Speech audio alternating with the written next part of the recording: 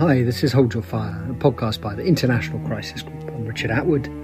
Today we're going to do something a little bit different. I'm extremely happy to welcome onto the show Mark Mallett-Brown, who since 2021 has been president of the Open Society Foundations. Mark is also a trustee of the International Crisis Group.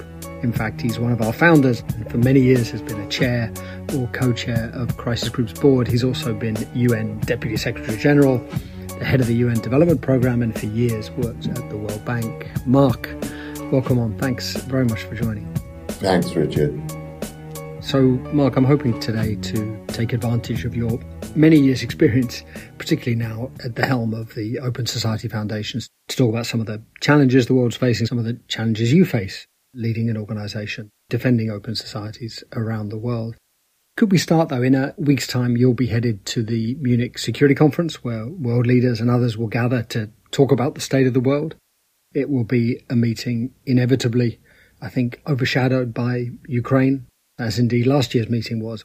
What do you expect from the discussions there? Well, Richard, thanks. Last year, it was 4 days before the Russian invasion when, the compelling discussion was, will they, won't they? And as the conference wore on, it became very clear they would invade. And I expect this year, there's a little bit of a premature hope that somehow this can be the beginning of the return to the rule of law and some kind of normality in Europe. I don't want to spoil the party, but I think we're a long way from that. I think this war, is at a particularly fragile moment. We're speaking the day after President Zelensky visited London for what was a dramatically successful visit by its own terms, a bravura performance in front of MPs and peers in the Palace of Westminster, a very successful visit to see the new king, King Charles, and all through wonderful use of language, even though he is not an English speaker, obviously accepted as very much a second language, but whether it was saying that he understood the king was a former Air Force pilot and that in Ukraine, every Air Force pilot is a king, or asking for wings. It was a hugely successful visit, and Britain is often impressed by a war leader. But behind it lies a very different situation, a real vulnerability now that sheer Russian numbers and Russian strategic patience start to prevail over this extraordinarily plucky performance by Ukraine, but where they're short of tanks, they're short of the rockets they need to take the conflict back into the Russian supply chains, and obviously short of the planes he was asking for. So, far from this conflict having reached a permanent stalemate, Munich appears against a backdrop of continuing uncertainty about where this goes next. And Mark, do you think complacency is really setting in Western capitals? Before the winter, Moscow was maybe hoping for a cold winter, shortages of energy to sort of erode Western unity, erode some of the determination that Europe's had to continue supporting Ukraine. But in fact, that hasn't really happened. We've still seen a very united West. In the end, the Germans, Chancellor Olaf Scholz, has agreed to let other countries provide their Leopard tanks, and certainly support in the US after Zelensky's visit, but even before, seemed pretty strong. Are you worried about Western commitment? Well, I think President Zelensky is absolutely right to focus on it. It is a critical front to the war to keep that Western support. You're right. I don't think there's any big hole in it. It was a less dramatic winter than had been anticipated in terms of energy use and energy price, etc. And it's clear there are enough Republicans in Washington who are going to continue to support a strong response to the Russian intervention that President Biden will be able to remain directly on policy. And I think similarly, Chancellor Scholz, President Macron, who also have had a visit from Zelensky, as have all the EU leaders.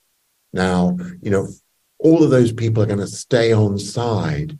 But the issue is still the constraint of an understandable reluctance to escalate this war means that it always seems to be half a step behind Ukraine's needs, the level of military support. And then there is a massive economic dimension to this, which is the reconstruction costs are now into the hundreds of billions.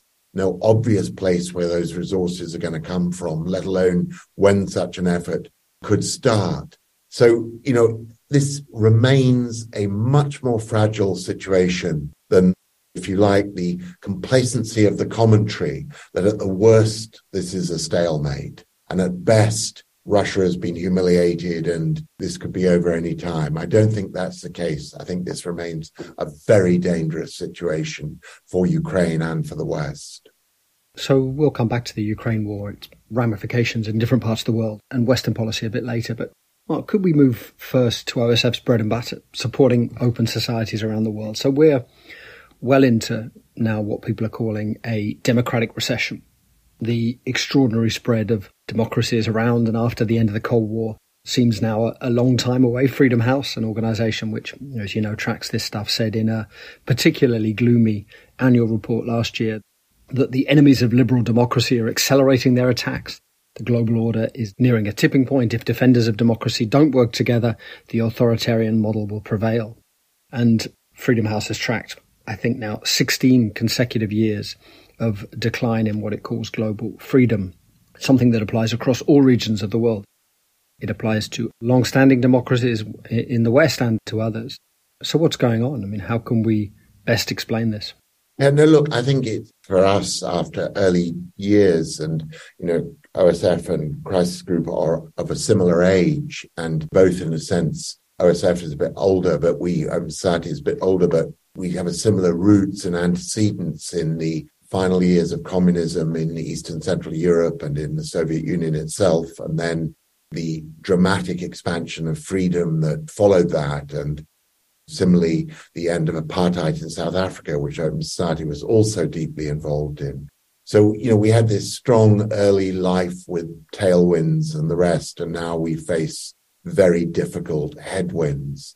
And I think if you step back from it and look at the sort of sweep of history, we came out of a period where a Western model championed by leaders like Margaret Thatcher and Ronald Reagan really had triumphed around this formula of small government and big markets, if I can call it that. And, that wave of market-driven economic growth came with all the zeal of a convert to Central and Eastern Europe after its liberation from communism, to Southern Africa, to other regions.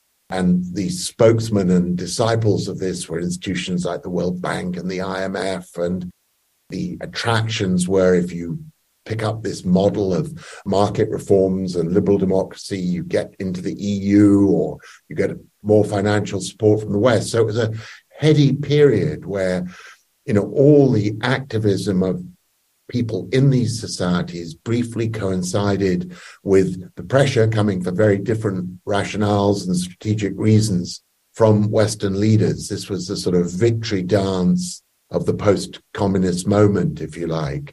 And the most exuberant champions of it even declared history dead. This was felt to be an order which was going to last forever. And for George Soros, he never believed that for a moment. He always saw within market fundamentalism, as he called it, the roots of its own failure to deal with issues of inequality, of government capacity and competence to address issues. And then, latterly, we've seen massive, big external problems grow up like climate change. And this small government model has looked increasingly out of place, not just in democracies, but obviously in authoritarian regimes as well. So, I suspect we're moving towards an era of bigger government again as it addresses problems of exclusion at home and big public goods problems like climate abroad.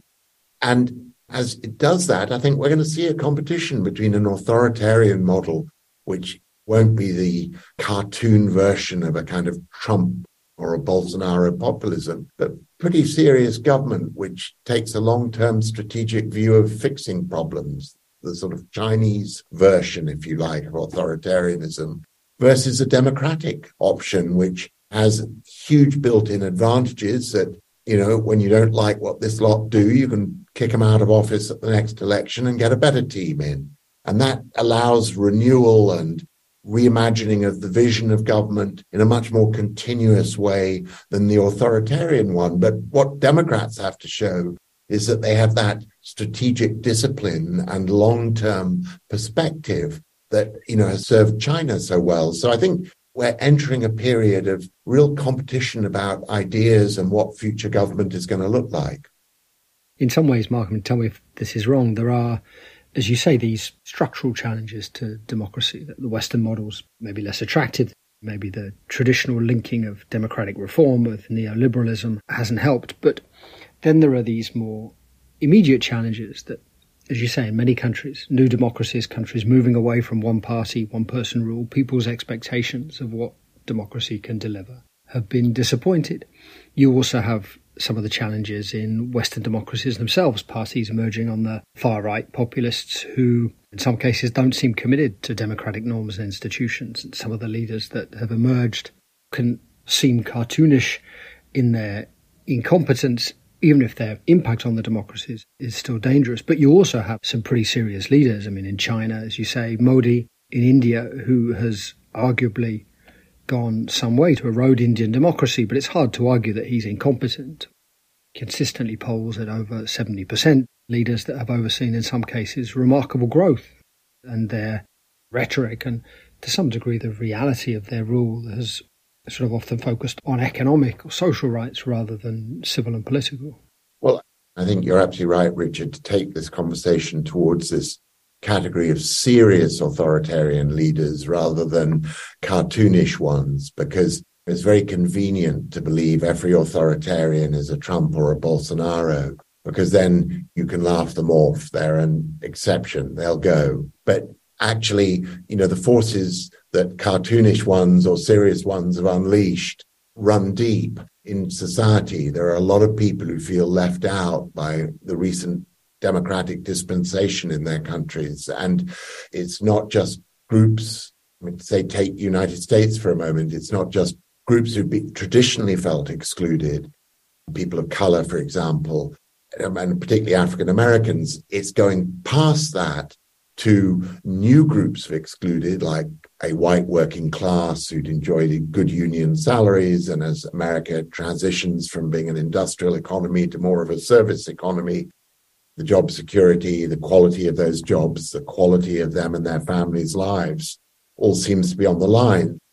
And by the way, I should add, those people who are affected by that, when they look to their representatives in Washington, it's easy to understand how they can see both parties' structures in Washington as self-serving elites, a sort of drain the swamp imagery of Donald Trump really cut through to a lot of Americans who look at the revolving door of people from the two parties going into lobbying, then into government, back to lobbying.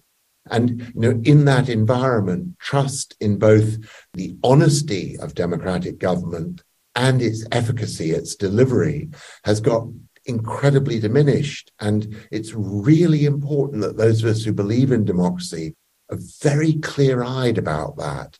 Because, as I say, we tend to hide behind the caricature, that the Trumps of this moment are an accident of history, a moment that'll pass. And we fail to grip the fact that unless democracy delivers for people in an inclusive way that improves their lives, there are alternatives out there. And for OSF, or for that matter, if you're a liberal Western politician, where is the main battleground? Where do you push back? Is it trying to tackle non-democratic forces in established democracies in the West? Or is it a struggle against these new authoritarians? Or is it more quietly supporting reformers in newer democracies?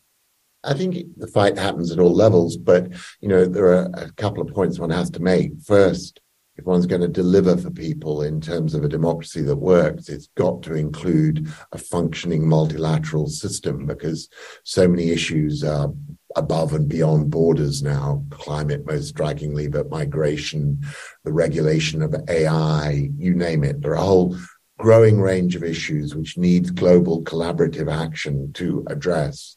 You've then got the national level. But I think for us, although we invest heavily in our home country of the US around the quality of democracy here, we're equally anxious to see it enhanced around the world. We are very proud of being a global foundation. And we realize that a sort of US-driven messaging about democracy carries its own problems today. Democracy, in the eyes of many, has been a sort of label and flag borrowed by US policymakers for an agenda which is as much about American national self-interests as it is about the value of the democracy to the people being preached to. And so, a much more homegrown legitimacy for democracy, whether it is in India or across Africa or Latin America, is, I think, absolutely critical. We can't leave democracy as a sort of Western promoted concept. If it's to prevail, it needs a very strong, legitimate Indian face or Brazilian face or South African face to it, which is relevant to the issues of those societies. Clearly, that would be steered by people in those societies themselves.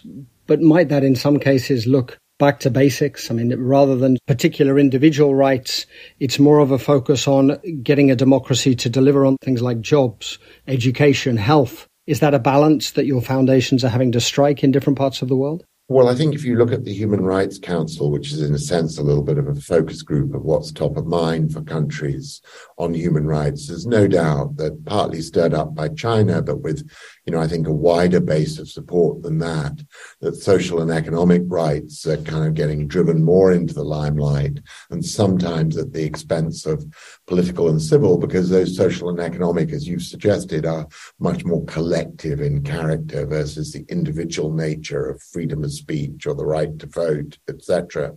And so in that sense, I think there is a rebalancing being attempted. And I think it's critical for open society that, we both accept the legitimacy of that social and economic agenda. I come from a development background. I believe passionately in those social and economic rights, but that they don't become an either or to the political and civil.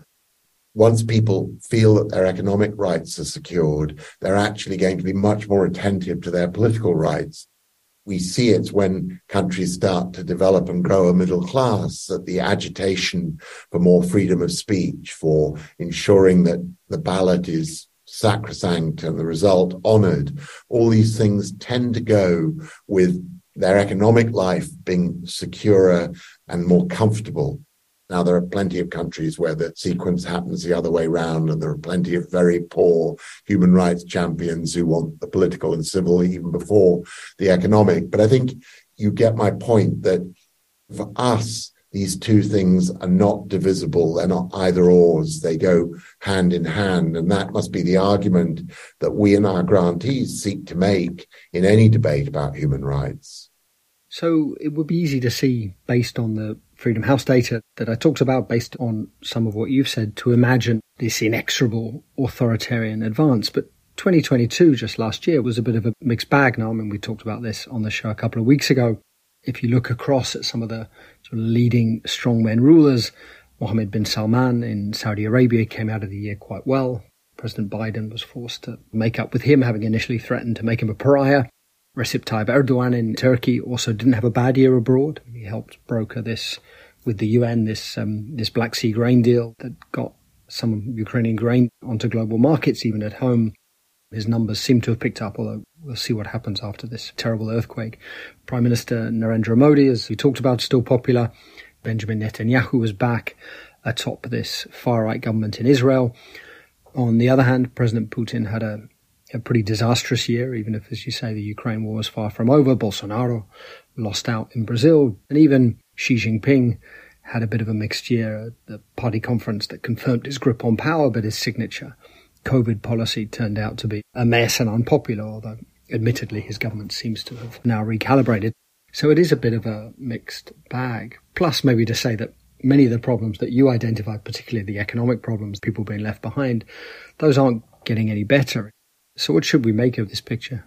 Well, I think some analysts' attempts to present this in the sort of Manichaean struggle of authoritarianism versus democracy and apply it to every election that comes along are forgetting the other fact about elections, which is often incumbency is very uncomfortable, particularly coming off the back of COVID and the economic stress and strains that so many countries are under. It's not just simply isn't a good time for incumbents. And so you've seen some right-wing governments elected in Israel, Sweden, Italy, for example, and that's because they threw out incumbents to their left. And similarly, you've seen a right-wing incumbent in Bolsonaro thrown out and replaced by a government to the left. So I think instead of subscribing to a view that it's some massive historical force playing itself out here, I think perhaps the narrower, more forensic point to make is that while you have countries where one side of the political aisle remains in the hands of parties that are not actually very democratic, that don't accept the rules of the game, are willing to put people on the street or into the halls of their Congress to try and challenge an election outcome. When you have that kind of political system, you're always going to be vulnerable because, politics, electoral politics is a pendulum. The sort of throw the rascals out after a bad recession means the other side come in, whatever their shortcomings. So I think the longer term goal for an organization like ours is to try and support, and we should be modest about what we can achieve on our own, but is to try and support, decent parties committed to democracy on both sides of the political aisle in countries. You're going to have a permanently unstable situation if there's only one party embracing democracy. And, that's the difficulty at the moment in the United States. You have a Republican Party, which extraordinarily, for the world's leading democracy, you have one of the two main political parties, which you can't put your hand on your heart and say it's democratic. They tried to get a bunch of secretaries of state and election officials elected in the midterms as a precursor to potentially trying to steal the US presidential election in 2024. So while that kind of threat remains alive, we simply can't relax about the preservation of democracy. In that sense, the Biden administration, I think its defining principle on the world stage is probably the competition with China, but its rhetorical framing is democracies versus autocracies. It seems to be something that President Biden himself feels quite strongly. And obviously this jars to some degree with the fact that the struggle is also at home. But I wonder also how that sits alongside the world you talked about with these challenges that go beyond any one country. In the end, the US and China are going to have to work together on climate change, on addressing some of the economic challenges that we'll come to in a moment, spawned by the war in Ukraine. What do you make of that framing? Is that useful coming from the US? Well, look, as I've said, I think coming from US spokesman, the democracy versus authoritarian doesn't carry the force it would if it came from places like India, for example. And of course, the Indian government wouldn't be a plausible deliverer of that message anyway at the moment. But I think the fact of US-China competition, we may wish it to go away, but it's not going to. It is, one of the absolute structural features of the political order in which we are going to live in the coming years. I think the question is, can it be managed down to a point where the competition and potentially even conflict does not derail areas where a shared globe requires us to collaborate? So is it possible at the same time that there is fierce competition on trade or even security challenge and confrontation in the South China Sea, is it still possible in a period like that to still collaborate at the United Nations or in the corridors of the multilateral development banks around climate policy and funding, or around, and this I think is less likely, regulatory regimes for AI, etc.? That's going to be the challenge for diplomats. We don't have the luxury of, if you like, the Cold War era, where there just wasn't the trade links and the innovation links that tie us together, China and the West, whether it's over chip manufacture and design, over more routine import-export sectors, over financial reserves and where they are. These are entwined economies, and going the full logic of President Biden's friendshoring and disentangling these economies would make both much poorer places. And so somehow we've got to get to a point, a balance point, where it's possible to collaborate around certain issues while at the same time contesting others. So, Mark, I'd like to talk to you a little bit about what's been a recurrent theme on the podcast this past year, and something that I know you've also spoken a lot about, which is the response in other parts of the world, in the global south especially, to the war in Ukraine, and what that says about relations between Western capitals and others across the world. I think from our perspective, we're always careful not to portray non-Western capitals as sort of somehow in Russia's camp. I mean, certainly the people we speak to around the world have a great deal of sympathy for Ukraine, but they also feel a responsibility to protect their own citizens in a time of political and economic turbulence. They want to be able to define their interests on their own terms, not as part of competition between the West and Russia, or for that matter, the West and China. So the response, I think, we see mostly rooted in how leaders across the world see their interest. But the response has also revealed a degree of upset in non-Western capitals at the West, at perceptions of double standards, insufficient attention to the economic fallout from the war, the jitters in markets, the price hikes, which people perceive rightly or wrongly as triggered by sanctions as well as by the war itself. So do you think that, broadly speaking, do you think that Western capitals have been able to calibrate over the past year and address some of those concerns? Look, I think the West has been guilty in the eyes of the rest of portraying a war in Europe as somehow, a war of world consequence. And this has gone down very badly with the rest, if you like, who accept that it is an extraordinary breach of sovereignty, an extraordinary breach of the UN Charter, and that Putin should be condemned for that, but who are anxious to see the West look beyond it, to not to walk away from the response to Ukraine, but to add to it a much more robust response to the problems that this has magnified and generated around the rest of the world, the debt crisis, the food and energy price crisis, the rest.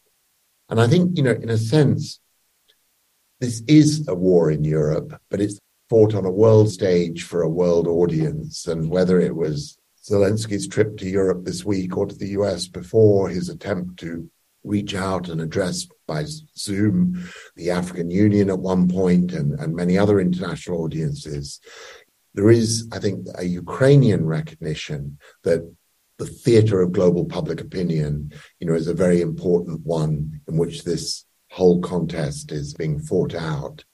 But ultimately, it's not Zelensky making his case that this is a kind of modern form of colonialism and imperialism by Russia that is going to persuade developing countries to stay on side. It's that the developed world is showing enough bandwidth to be able to both prosecute its support for Zelensky in Ukraine and at the same time address this growing economic crisis beyond. And if it can't manage that sort of walk and chew gum challenge at the same time, you will see a steady erosion of the Western position in forums like the United Nations. Mark, do you think it is a walk and chew gum problem and that it's possible to do both at the same time? Or is there an element of chewing gum and eating ice cream, that there's an element of contradiction between, let's say, something like the sanctions? I know there's carve-outs for grain and fertilizer and for other things, but they still make companies nervous and maybe did contribute to at least the initial hikes in food and fuel prices. Well, look, I think it's both the impact of the sanctions, it's the fact that when Ukraine comes begging for more economic assistance or more military assistance, the West jumps to attention and provides it, even if not completely on the scale hoped for. Whereas, the money for climate change, years go by and commitments are not met, and there's a sort of steady drip of loss of confidence. And so certainly one of the things we're trying to do is spur, trigger, advocate for, push a much more ambitious climate and development agenda, a lot of it through the so-called Bridgetown agenda under the leadership of the Barbadian Prime Minister, Mia Mottley. But whether it's her work or the work to increase the capital adequacy of the World Bank, which is a sort of G20-driven project, there are things out there which, if they were addressed with sufficient energy and political will, could start to bring some very much needed relief to developing countries around debt and financing, etc. And I think it's the West showing its herd, that it's really jumping on this agenda and moving it forward, which matters. And I think there's one final point, which is, if there's any silver lining in all of this, it's, there'd been no talk of UN reform for years. Now, the United States, President Biden has said, let's look at UN Security Council reform, driven, of course, by the obstinate Russian use of its veto to protect its criminal law-breaking acts in Ukraine. And so, suddenly life is stirring in that big cause of multilateral reform. And if at the same time, the pressure to do something for the rest of the world, not just Ukraine, turns into increased money flows for climate change and development, something will also stir in the world of the multilateral development banks and the Bretton Woods institutions. So, the moment is not without hope. There are some glimmers of opportunity which need to be seized by imaginative leadership and really run with.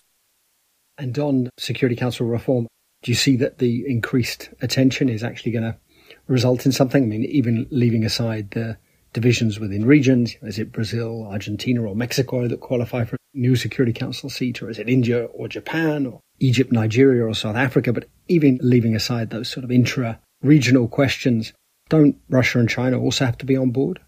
Similarly, with debt, so much debt is now tied up in non-Western capitals. This has to be a wider discussion within the G20. It's hard to see efforts to address poor countries' debt crises without China on board.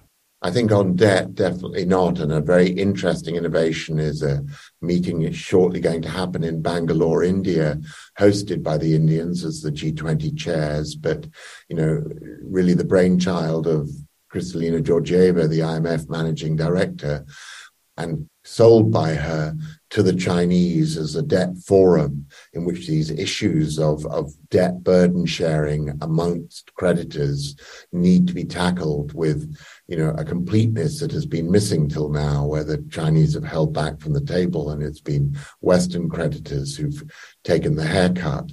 And so this is an important step forward. But you're right, Richard, it shows you've got to have China and the G20 at the table. American and Western leadership is not the old school of them just coming to the table and declaring they've decided to do something about the rest of the world to balance out against Ukraine. It's a matter of engaging diplomatically to come at shared solutions. One of the things about the new political order is that the new multilateral system, the reboot of that, will have a much stronger global voice at the table. The Indias and others can no longer be denied their seats at the top table. And, that, of course, is, what's driving the renewed attention to Security Council reform. If you don't have a Security Council which reflects that emerging new order, it will rapidly lose legitimacy. So, Mark, I wanted to come back to where we started the initial discussion about Ukraine. And you've just earlier, and I know some of your public statements have been quite forward-leaning about weapons supplies to Ukraine, about deepening the sanctions, even trying to hold Russian leaders accountable for the crime of aggression, potentially at a special tribunal, potentially even using frozen Russian central bank assets for Ukraine's reconstruction. And I should say that Crisis Group has also generally been quite forward-leaning, not on all those things, but certainly very supportive of Western policy towards Ukraine, sending weapons and money, while at the same time trying to avoid too high a risk of escalation with Moscow. But recently, the UN Secretary-General, Antonio Guterres, warned that the world appeared to be heading into a major war. He said, the prospects for peace keep diminishing, the chances of further escalation and bloodshed keep growing. I fear the world's not sleepwalking into a wider war, but is doing so with its eyes wide open. The Biden administration is generally very cautious about this. I think its instincts on this are pretty good in terms of getting the balance right between supporting Ukraine and avoiding a risk of escalation with Moscow. But do you get a sense that there's a danger that things go too far the other way? I think there's a real risk. I think it is a very careful balancing act. The difficulty is that Putin is simply not accepting that he needs to come to the table and negotiate, or that if he did come, there's no evidence he would negotiate in good faith a sustainable peace agreement. And today, now, any peace agreement would, almost certainly involve Western security guarantees, whether through NATO or other means. So until President Putin or a successor in Russia is seriously willing to live with Ukraine as an independent neighbor, this is going to remain a highly volatile, febrile moment, whether there's sort of ceasefire or not. And so, I fear we're in a situation where you just simply don't have that mutual moment of interest where both sides are willing to come to the table. The Ukrainians, for very good reasons, simply don't trust the word of a Putin regime. And Putin simply doesn't accept that his ambitions to break and incorporate parts of Ukraine into Russia are a historical fantasy and fallacy. So that pushes the West towards increasing the weapons supply to Ukraine. But it's a high-risk strategy because it does risk escalation. But I think the difficulty is there's no obvious alternative. I think, you listed a series of potential sanctions, other issues. Like Crisis Group, to be honest, I and OSF, would pick from that menu quite carefully and cautiously. And in my case, as a former UN Deputy Secretary General who learned at the feet of the master, Kofi Annan, I know you've got to be careful not to sort of close people's exit ramps so that they can't get out of a conflict. And there is already with Putin a risk that he's so clearly branded a war criminal that he may feel he has no option but to continue to prosecute this conflict and continue to stay in office at whatever cost to Russia and Russians. And so it's a very challenging situation. And, this is the price of one of the world's most powerful military states going rogue under a leader who clearly has fallen foul of conspiracies of his own making and those of the coterie around him. But we struggle as an international system as to how to deal with that in a way which brings him to a stop, punishes him, but without tipping the world into a wider war. President Putin himself has done quite a good job of blowing up his own off-ramps. And, as you say, he certainly doesn't seem to be looking for an exit, except one on his own terms. But the efforts to pursue Russia for what is really sort of the fundamental sin of the international system, right? A crime of aggression, maybe through some sort of special tribunal that inevitably would finger Putin himself. Isn't there a danger that paints him even more into a corner and closes space for a settlement if a window for one were somehow to open? Look, I think it's a very fair question. And I think the crime of aggression has got quite a long journey ahead of it to move from, a concept with advocates pressing for different variations of the model. By the way, there isn't even consensus which model to go with in whether it's under international law, regional law, or Ukraine law. There are champions of different variations. The issue is that it's going to take time to establish. And so in that sense, it is offering Putin a space in which to sort of say, if you want that exit ramp still to be available to you, time's running out, the hourglass is running down. So I think, in a way, as a future threat, but a very real one, it may have its place in the repertoire. If it was about to happen today, I'd be a bit warier, but it does have a lead time.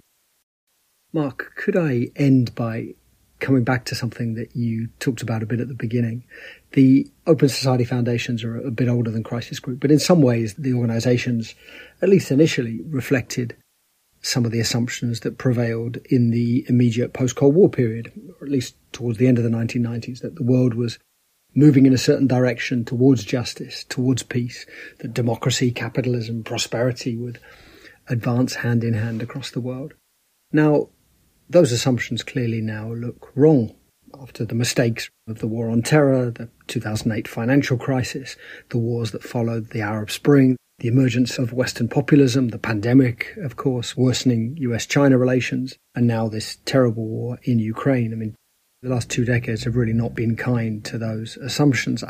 The question, I guess, is how does an organization like OSF adapt to this new reality? I mean, broadly speaking, do you double down or do you adjust expectations? And this could apply across many different areas. It could apply to international law, for example. Do you double down on some of the post-1990 norms, international justice in particular, or do you instead try to claw back the post-1945 international laws, which themselves are eroding territorial integrity, sovereignty, trying to get people to better respect international humanitarian law, IHL?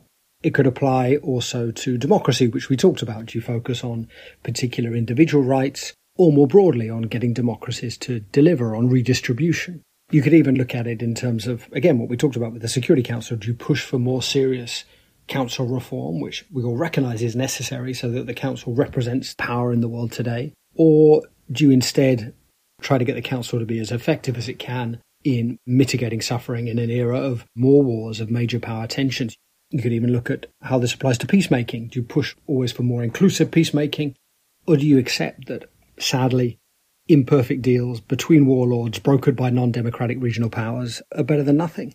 I realise that it's hard to generalise, but sort of broadly speaking, is the response to a world that turned out differently to the one many people thought was coming in the 1990s? Is the response to double down because doing less would set the bar too low, would let people off the hook? Or is it about adapting expectations and working with what you can, sort of more the art of the possible? Well, look, both Open Society and Crisis Group are post-Cold War baby boomers who've hit middle age with a big bump. Our world has suddenly changed around us and horizons and ceilings appeared to have lowered. But I think, what we've got to keep the eye on is the main game here. And I think I look at it in this case for Open Society. We as a foundation have essentially two kinds of capital. We have urgent capital, which we can spend more quickly and with more risk taking against immediate problems than a public actor can.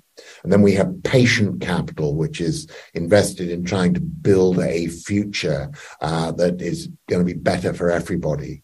And I think on the urgent capital side, one's got to sort of, in a very selective way, try and nudge international justice or nudge the international financial institutions through all of the sort of short-term threats they face towards a future where they are more representative, where international justice is preserved but adapted to the norms and needs of now.